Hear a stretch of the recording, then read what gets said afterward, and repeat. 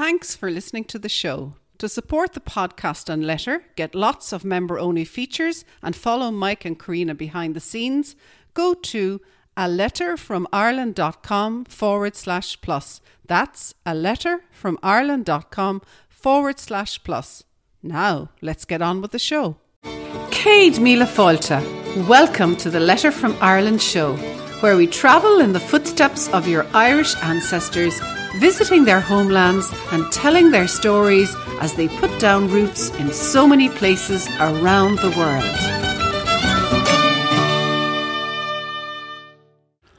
Hello, and you are very welcome to the Letter from Ireland podcast.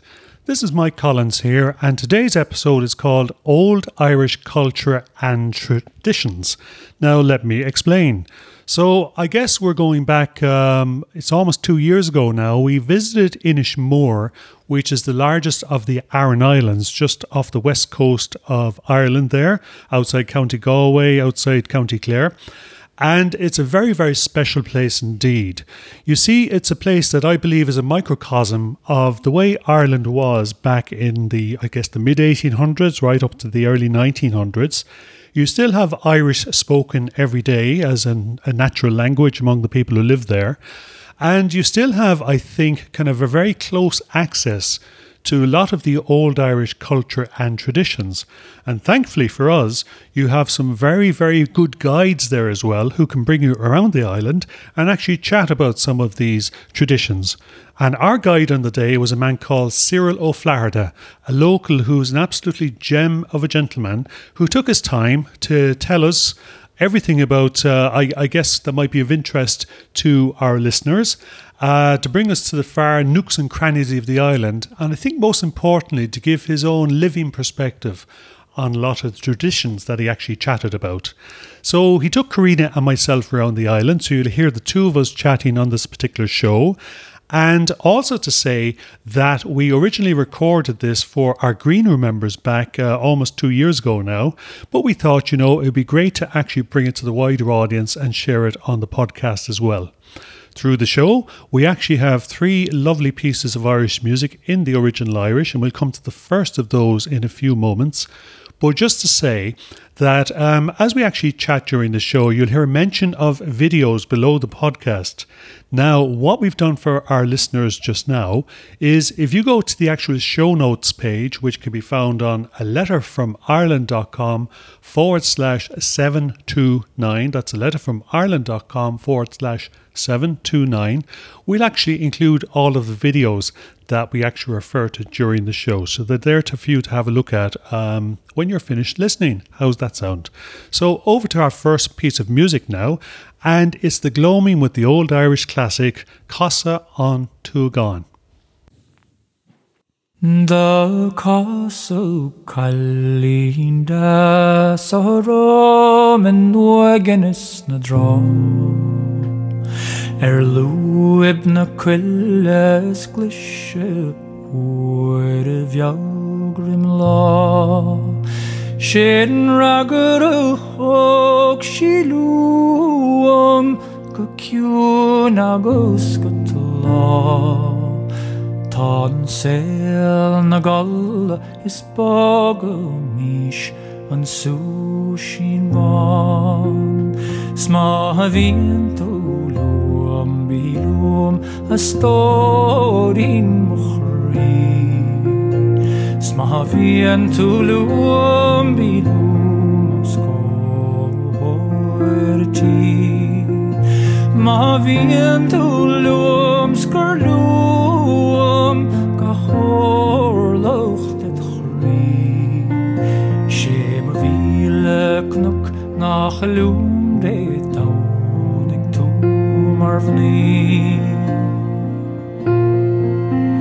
O de vise helm of woch letrum var gri Sta vise hel agus dimme Kartlimni O de vise hel agus dimmeroing Kuiglen ri Kungar yin an van so lang go Sma vientum bilum storim Sma vientulum bilum scorti Ma vientulum scarlum Gahorlucht het groei Shema vile knok nach loom de touwlik toe maar vlieg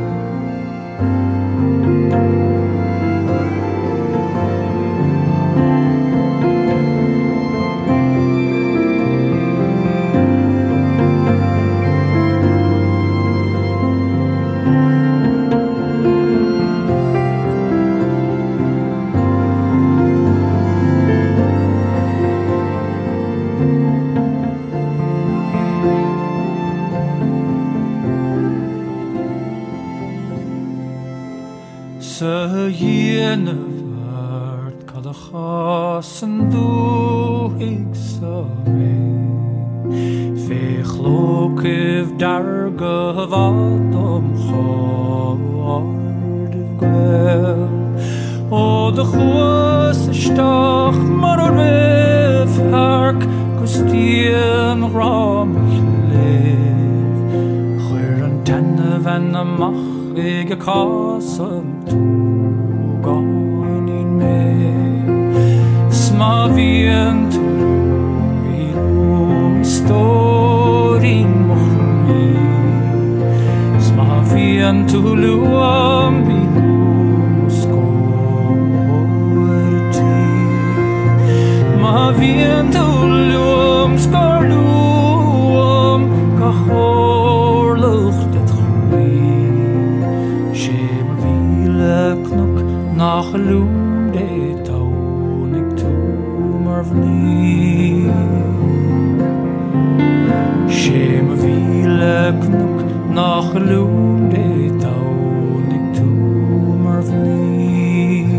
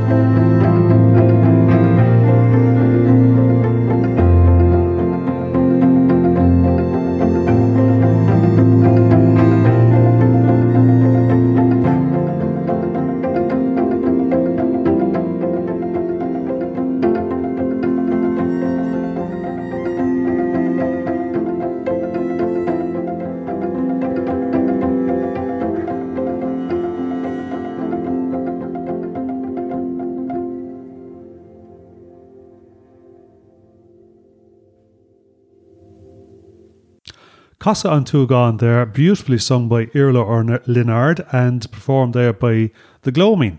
Now, Karina, the actual focus of today is all about Old Irish culture and traditions. Yeah. And as we said earlier, actually, we had the fabulous benefit of, first of all, visiting the Aran Islands, which is very much what we consider a microcosm of a lot of what Ireland would have been like down through the last number of centuries, with a brilliant guide, Cyril O'Flaherty.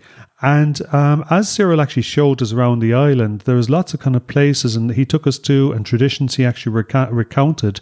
But we were very struck by the following conversation, Karina, when he was chatting about his surname and suddenly he saw a neighbour of his. Yeah, well, we were walking up the Stony Road up towards the Black Fort and there was his neighbour, Stevie Joyce, and they just broke into Irish. And Stevie was there preparing his potatoes. And the Irish word you might listen out to in the conversation is when Cyril asks him or remarks, I suppose, on his fotty ma. Now, we know ma is good and fotty are potatoes. So have a listen out for that.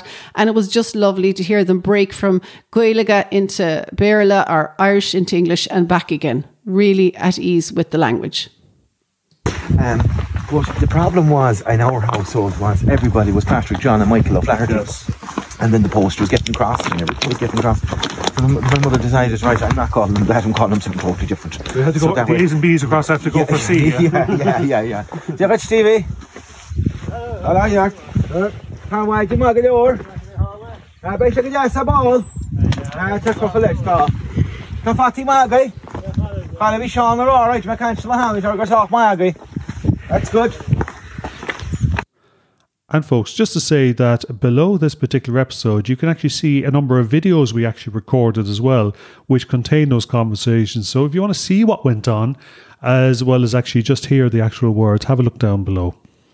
So now, how about we go on and further along, Cyril explained to us how they made land. And my goodness, when I heard about this, how they made land, cupful, as he said, by cupful, I was really impressed by the people of the island. Yeah, just to say, folks, to put this into context, you're talking about going back to the time when a lot of the actual old Gaelic people were banished to the very, very poor lands to the west of Ireland and onto the islands. And there they encountered, well, essentially extremely poor land that somehow they actually had to reclaim. So it was either just bare rock, as in the case of the Aran Islands, like we're just about to see now, or just very boggy land, that sort of thing, very stony land, and they had to somehow make do. So in this, as Queen says, in this particular conversation, the Cyril is actually giving a beautiful demonstration of how land was actually made on the Aran Islands. And again, you can see it in the video below. I heard you mention a word there, Cyril, stokall, which is an Irish word for... Can you tell us? Land. Making land. To make land, yeah. Now, looking around us, I imagine that would be really important to make land, because what have you got here on the topography, Oni? Well, we've got from a land, I suppose it would have once been rich in timber, and you had plenty of resources when it came to hazel woods, and there are records, and we know from pollen studies that there was oak, yew, alder, Scots pine growing here in the earlier period of time. They say that the last trees from the forest were cut down sometime in the 1700s back in Gortnagoppel, and there is names still, like the word Ochai, like in Cork, Yall. Yes, it means the yew tree. Okay, so that's Ochai up on the hill up there. But when they cut down a lot of these trees and the overgrazing with sheep and stuff, and there would have been thousands of sheep, of course, we were well known for the production of wool. We inevitably, I suppose, we unknowns to ourselves, we were making the land worse. Now in some areas it was scarred anyway from the ice and everything had taken all the soil away. And all you had was all you had is rock, right? Yeah. And the soil had washed down into the crevices, and there are instances where the soil has been taken up. In the Man of Iron, the movie The Man of Iron, you see her going down with the hands and pulling up the soil out of the crevice and then closing it over. But the idea is to... So every bit of soil was precious? Every bit. If it was a cup of soil, it was precious. And the more cups you made, where the composting idea, when it starts, I can't be sure, but I'm sure it's very old. The idea of taking seaweed and putting it somewhere, letting it rot, because it's full of the nutrients that you need. But the idea is that you square off. Now, there is a big question. Why? The big question is, why is there so many small fields? Well, if you've only got 14 acres of land, you've got to rotate that, properly. So you make smaller sections, one for barley, one for oats, for rye, for potatoes. The cow and the donkey need to be fed as well, So that's why there's so much small sections of land on the island. Plenty of stones for making your walls. Yes. Now, the idea of the wall itself is Neolithic. That was transported here. You find it in Croatia, Greece, everywhere you go, there's a stone wall. Palestine, there's stone walls everywhere. So we didn't come up with that idea, but it was transported here. But the idea is that you go into your piece of land, you take the top layer of stone off, which is usually loose like this. Look at this behind me. And these would be the farm makers. That'll come away easily enough. Look. Yes. So, and they would take that away, and they would transport it into the walls, of course. And any debris left over, which would be the small flint like this, see this stuff here, be a lot of that left over. That goes into this crevice like so, okay? Yes. And you need to fill it in, because if you're coming along with anything else after that, it's going to wash down back into the crevices. Now, some of these crevices can be 10, 15 foot deep in some areas, Yes. Some of them may be 3 foot, maybe a foot. So you want to keep that precious soil up top, up right? top, yeah. So what you're doing then is this, it's not usually mentioned, but what they would do then is underneath the cliffs and underneath the terraces to the north in particular of the island, all the soil that was washing down over the millennia has built up like a slope like that underneath them, and because it doesn't get sunlight, it's turned into mud. It's a wattle, a heavy kind of like clay. It's clay. You can make pottery from it with the right mixture. You can actually make pottery with it. That was hauled up with donkeys and baskets first and put over those crevices. When that was neatly done now and everything filled in properly, that was packed into those, well and truly packed down into those holes, right? Because that was your polyfiller, right, or your skim coat, if you want to call it that. Yeah. Then you went to the seashore and you hauled up as much seaweed and sand as you possibly could to enrich that soil. And the first year you didn't do much. Some guys may sow a potato garden in the first, but usually you left it, and then after the first year you turned it over and you started to make your land with it in that manner. And right? you made your own field. You made your own land, composting. You know? And that was the name, that Irish name. And it's local, to make land. Yeah, to make land. And it's hard work. You said that 2 families came in here at the time of the famine, and they were farm makers. They were farm makers. They were landless people. And what they would be given was, they would be given a small plot of land to build a cottage on, right?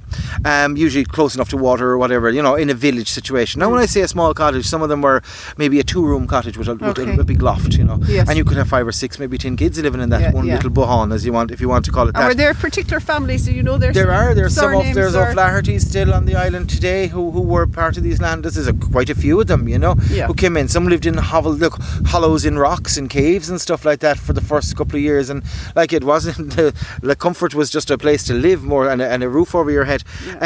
But they then were employed. They would be given, we'll say, the first year they were given a piece of ground to put in their garden and stuff like that. But in return for that place to build your cottage and a place to have your spuds and your rye or whatever you needed, in return for that, you had to do so much land making for that farmer.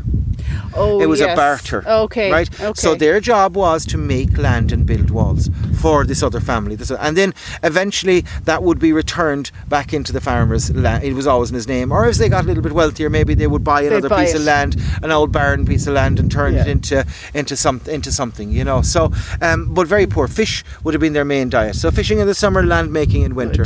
I know one family who used to work, they'd fish, my father told me about them, they'd fish all day long. They'd come in maybe about on a summer's evening, about 8-9 o'clock in the evening, and they'd turn their hand on a moonlit night, we'll say, with a good full moon. And you know, days long, you got light out here till 10:30 at night. If you had a moon, maybe 1 o'clock, 2 o'clock in the morning, you could still work up to then. And they transfer from fishing all day to building walls at night time. And they had scaffolding up, and they were building what we call caidachans, walls with huge amounts of stone in them. And you need scaffolding to go, you know, stands, and you put your stones up, and then you build these walls. And that's what they were doing right up. And then again by 5 or 6 in the morning, going out to sea again and back and doing this. So it was strife. that was hard work, and you hung on to your land. You did. You hung on to your land. Yeah. It was your everything. It was hard earned. Yeah. Hard earned. Yeah.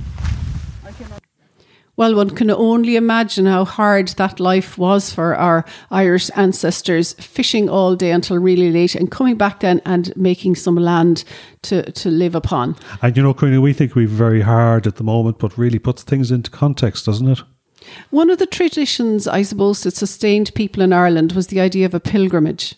And you know what? I mean, it was a very ancient thing as such, because, you know, when you go back to all those monastic sites around Ireland and so on, you found out that people actually came from the continent of Europe to these various places to actually pilgrimage, maybe once in their life, maybe once a year, that sort of thing. But it was that idea where people picked up, they went somewhere else, they followed a pattern of some sort, and they actually just reflected on their lives so far. And I think Cyril here tells us about the special name they gave to that pilgrimage here on the island, and it was called the Illilocht. So you can listen out for that word as he's talking about the pilgrimage of walking around the island. So there are many traditions held by the people over the years, Cyril, and one of them that you discovered, I suppose, did you, for yourself and your family, yourself and your wife, that you do every year, is it the tradition of walking around the island? There's the Illilocht, as they call it, or a pilgrimage. It almost vanished, and it was Tim Robinson who recently passed that put me wise to it, of an old man during the 1821 census that he had stopped of exhaustion while doing the pilgrimage of the island. His book then was called subsequently The Pilgrimage when he wrote The Stones of Iron. The book one is Pilgrimage and the second is The Labyrinth. But so he came across that idea of pilgrimage for the first time. For the first time, for a long time. So we then took it on upon ourselves to try the pilgrimage, and we we sussed it out for the last 3 years, you know, how to do it and what's the best way to do it. So now we're actually opening it up to people to come and walk the pilgrimage. You know, it's not for the faint-hearted. This is walking. We've done a lot of walking today over very rubbly ground and stone. Yeah. So it's walking the whole perimeter. The whole circumference, yeah. And you do it in your own time. I mean, you can do it over a 3-4 day period, but you need 3 or 4 days. To do it properly, you need 3 or 4 days because it's a long walk, it's an arduous walk. I mean, it's not meant to be easy anyway, is it? Yes. You know, and it can be on the north coast, it's quite slippery, but it's so rewarding, you know. You start on the Gregory Sound, it's Gregory the Hermit, it's associated with him, and then you walk the back of the island following again the course of the sun all the way until you get to the other pinnacle, which is known as Gregory's Rock. And then you start there again and you come all the way along, and then we stop off at certain points like this to do the rounds, to give thanks, and then back in St. Kieran's Well, and St. Kieran's Church, so it's a beautiful place. There's other wells in, of course. This one, there is no real cure associated with this one, but we'll say there's the Church of the Four Beauties or the Four Comely Saints, and that has the Well of the Eyes and the Well of the Ears and then the Well of the Saints. There's 3 holy wells in that particular round, and again it's the same idea, except there are different points along that. John Millington sings when he talks about, there's one of the plays, and it's about the little blind boy who comes from Connemara, and that's actually for the cure, and that's at the Well of the Eyes. That all takes place at that, and I know of people who've had cures there. Yes, do you know? yes, and in my father's time, I remember my father meeting people, and this is only gone back 20 years, of a lady he brought there and another friend of hers, and they went, and she was suffering from a degenerative eye condition. She went there, and the next 2 years later she came back to my father and she says, "Patrick, I see you." And he goes, "Oh God, I can see you too." He forgot all about her, but he was the lady he brought to the thing, and she was cured, and the doctors couldn't figure out why she was cured, but she was cured at this little well. So there's something in it, you know. But your faith has to be strong. I think your faith has to be strong. You know, there's no point unless you really focus and your faith is strong. Well, the best of luck with the walk around the island. Give me the word again. Ililacht. The Ililacht. Ililacht, yeah. The best of luck with that. All right. I'm sure it'll grow. Yeah, it will indeed. It will indeed. Yeah. Again, like that, you know, these things they're a good thing for people. I think in the world we live in today, that's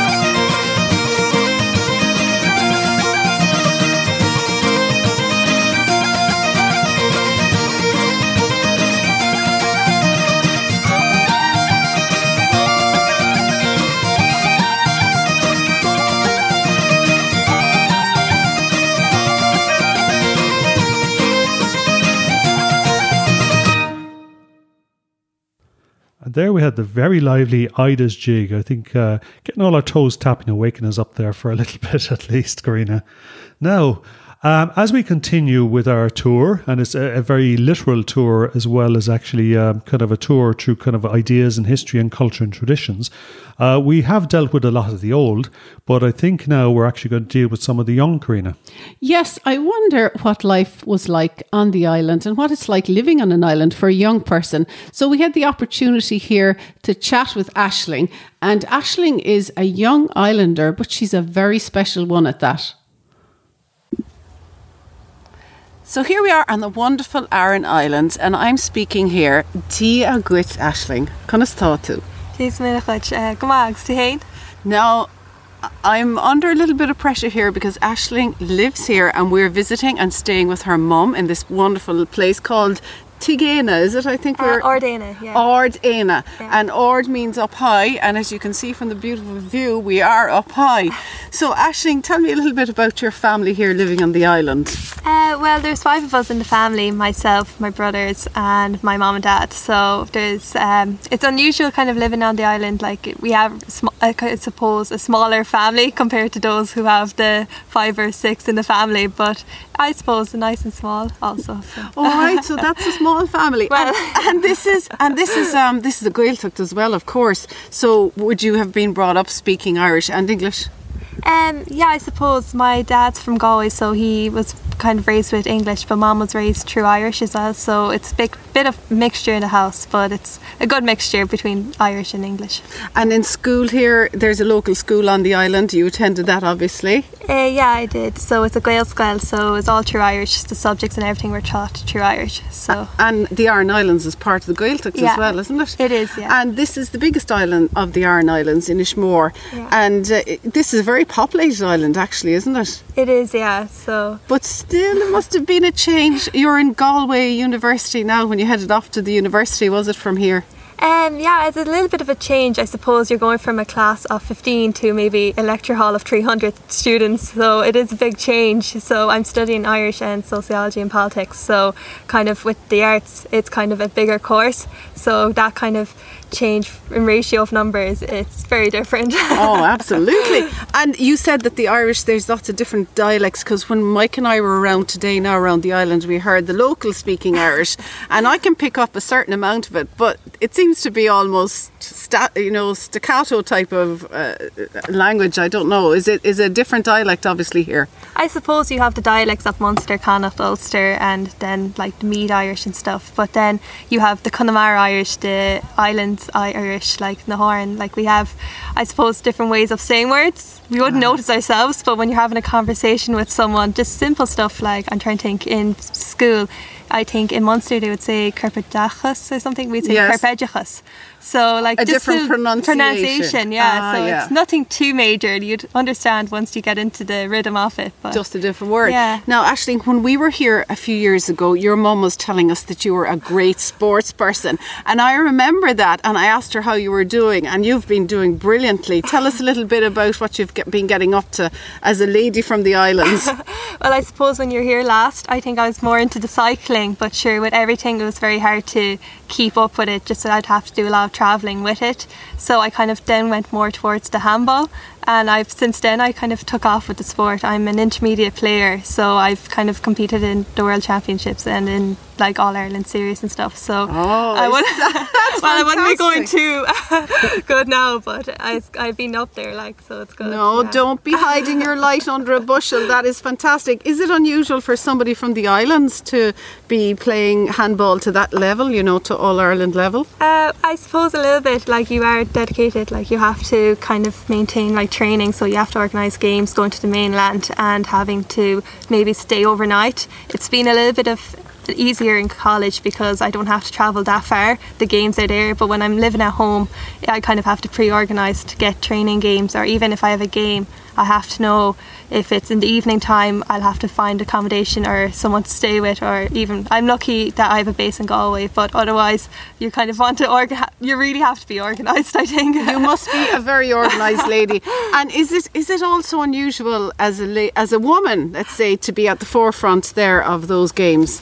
Well, I suppose it is in any way, like especially this year they're trying to do the 20 by 20 campaign, so it's promoting women's sport. So it's kind of like, I like to be like a small little bit of a role model for the younger girls on the island, that they can achieve this level if they want to, if they put the time into it. I suppose for male sport it's so easy to join a club here and there, where here on the island we're very limited.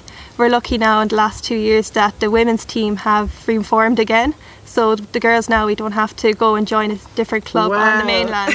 Go Colleen, go the girls. We have our own team now, so it's great. Well, listen, Gurav Mila Mahagad Ashling, thanks for chatting to me. It's been lovely, and we're really enjoying our time here in Inishmore on the Aran Islands. Garmad.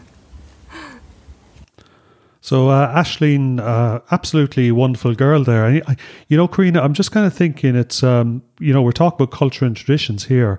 And a very, very large part of Irish culture and traditions is just what Aisling was actually referring to there, was the sport of handball, Gaelic games such as football and hurling, camogie and so on. And she seems to be probably involved in most of them at this point. But of course, they're very, very ancient games. But there was a huge revival there in the late 1800s, which would have actually brought pitches, handball courts and so on, just had them springing up all over the country. And I guess it's only as of lately, last 15 years, that you've really seen women involved in what was very much a man's sport in the past. So fabulous to see that. Now we're continuing on around the island, and I think yourself and Cyril came across something very interesting. Well, we discovered 2 wonderful plants under our feet, and Cyril tells us a little bit more about them here. But just before we do that, just remember, folks, what you do in an island when you actually don't have access to a hospital, when you don't have access to all of those things, you have to find your own cures, basically, I guess, Karina, in the first place. You have to find your own way of actually looking after those kind of broken legs, those things going on in your stomach.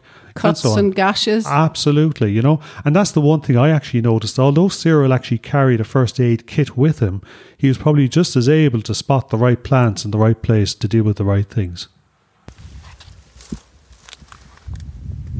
So this is a medicinal plant, I think you've spotted here, Cyril. Yeah, it's very good for, in the world we live in today, and talking about lungs and the COVID-19 and everything, but this is an old plant. My father told me about this one, and I've seen it recently. You can get it on YouTube and everything, how to use it properly. Oh, it's soft. But it's soft, right? Now, one thing that was great for, seeing you're saying it's soft, toilet paper. Oh. Right, if you're out in the wilds. So what's the name of this one? This is Quinil Wida in Irish, or Mary's candle, because it grows a long stem and it's a yellow flower on top. But it's mullein, the mullein plant. But its leaves, like in this state, its leaves now are very good. What you do is you take 2 or 3 leaves, break them up to a small, strip them out, like if I was doing this, break them up into like that, put them in a teapot, and make a tea from them, or a strainer. You could make those teapots with a little strainer in them, built into them, and drink it as a tea, and it cleans all the mucus out of your body. So it will actually, any mucus down in your chest, puff it up. It'll bring it up, it'll clear it all out. So it's very good for the lungs, for anybody with bronchial problems or anything like that. Native American Indians would smoke it a lot after smoking anything else they were smoking. This was used for that, and again for toilet paper and for hemorrhoids. Well, I would use it for the toilet paper. It's really soft. They talk about cushels. There's another great plant which is conveniently beside it, actually. This is ribwort. You'll always know ribwort. This is your key to ribwort. You'll find it. Yes. But ribwort is also slán loose, is the Irish name for it, right? And if you look carefully at it, it's got a lot of little fibres in it, right? See them? The tiny little fibres. You take it, you chew it, right? You chew it up into a pulp, right, in your mouth. You can usually do it yourself, or somebody else can do it, but generally do it yourself because of your own saliva. If you had a very bad, deep gash, you fell now when I cut my hand off that and I cut in there and I got a big gash. Put this in and make that pulp, put it in there. It's ribwort. It stops. It's a coagulant. It'll stop. So it'll stop blood.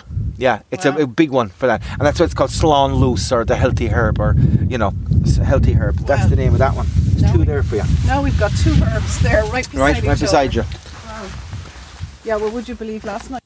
I must admit, Karina, when we came back from the trip to the Aran Islands there, it had me going straight into town and getting some of those mullein tincture, actually, and I think it's actually been very useful so far. Now, as we went and continued our trip with Cyril, he made a very, very, very interesting point about returning people. Yeah, well, I suppose our conversation with Cyril throughout the day was peppered with stories from older people that he'd heard, or stories from his father. And one of those stories and that linked to the culture of the island, Mike, was one that really stayed with us, didn't it? Yeah, and the thing is, folks, if you think about this, everybody listening to this has people of you're of Irish ancestry, so you've lots of Irish ancestors, and you've lots of, let's say, cousins out there, many of which actually, well, basically you could say it's like kind of a shoal of fish leaving the island in the first place, all of us. But this story is all about that kind of wisdom that said, you know what, 1 or 2 or 3 of you will make your way home eventually. So over to Cyril now with his story. Tell us the story, Cyril, there that you just mentioned about people being drawn back to their original place. Places, yeah. Your dad said. My dad had a story, that the old people on the island said that we were like a salmon, or we're like a swallow, or the cuckoo. That one person in 7 generations will return to where. So that first person will say it was you or was I left this island and we went off to North America, to Canada, wherever we went, to South America even. That somewhere in all of those branches of people, all of those different routes that are sent out, that somebody from all of those will make their way back to where they originally belonged and start again. Well, I think we see those swallows returning in our own life work as well, in our own work. That's a lot of what we do. Yeah, it's very interesting. Tranon indianach gem kaslasagam time shim khalas nadustermen shan gargus lim hev on spelvan vashul time shim khalas nadustermen baba kullah perlach dremerach marakas akar not khrevach techler balchrim sie kan sayr dream ahead the halgame time jim khalas nadustermen small buang linog atoch gekan sach time jim khalas nadustermen akerch lefornart nun har faringen time jim khalas nadustermen govenken som la go megar hasnek wemer an ram sian trau sobraner dun gan mishvan mon down she on madello anjem khalas nadustermen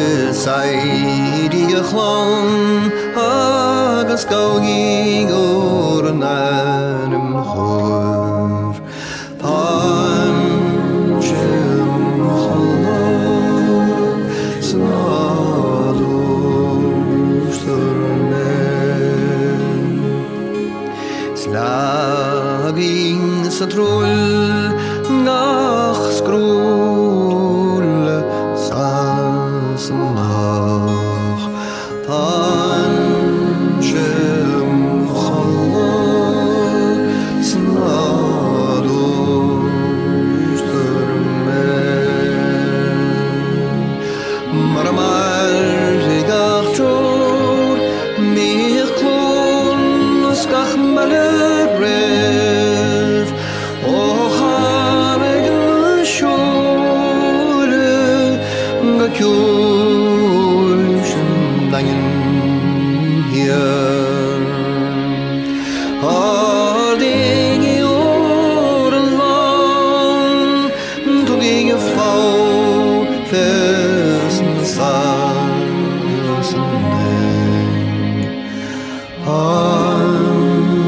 Anjem khallas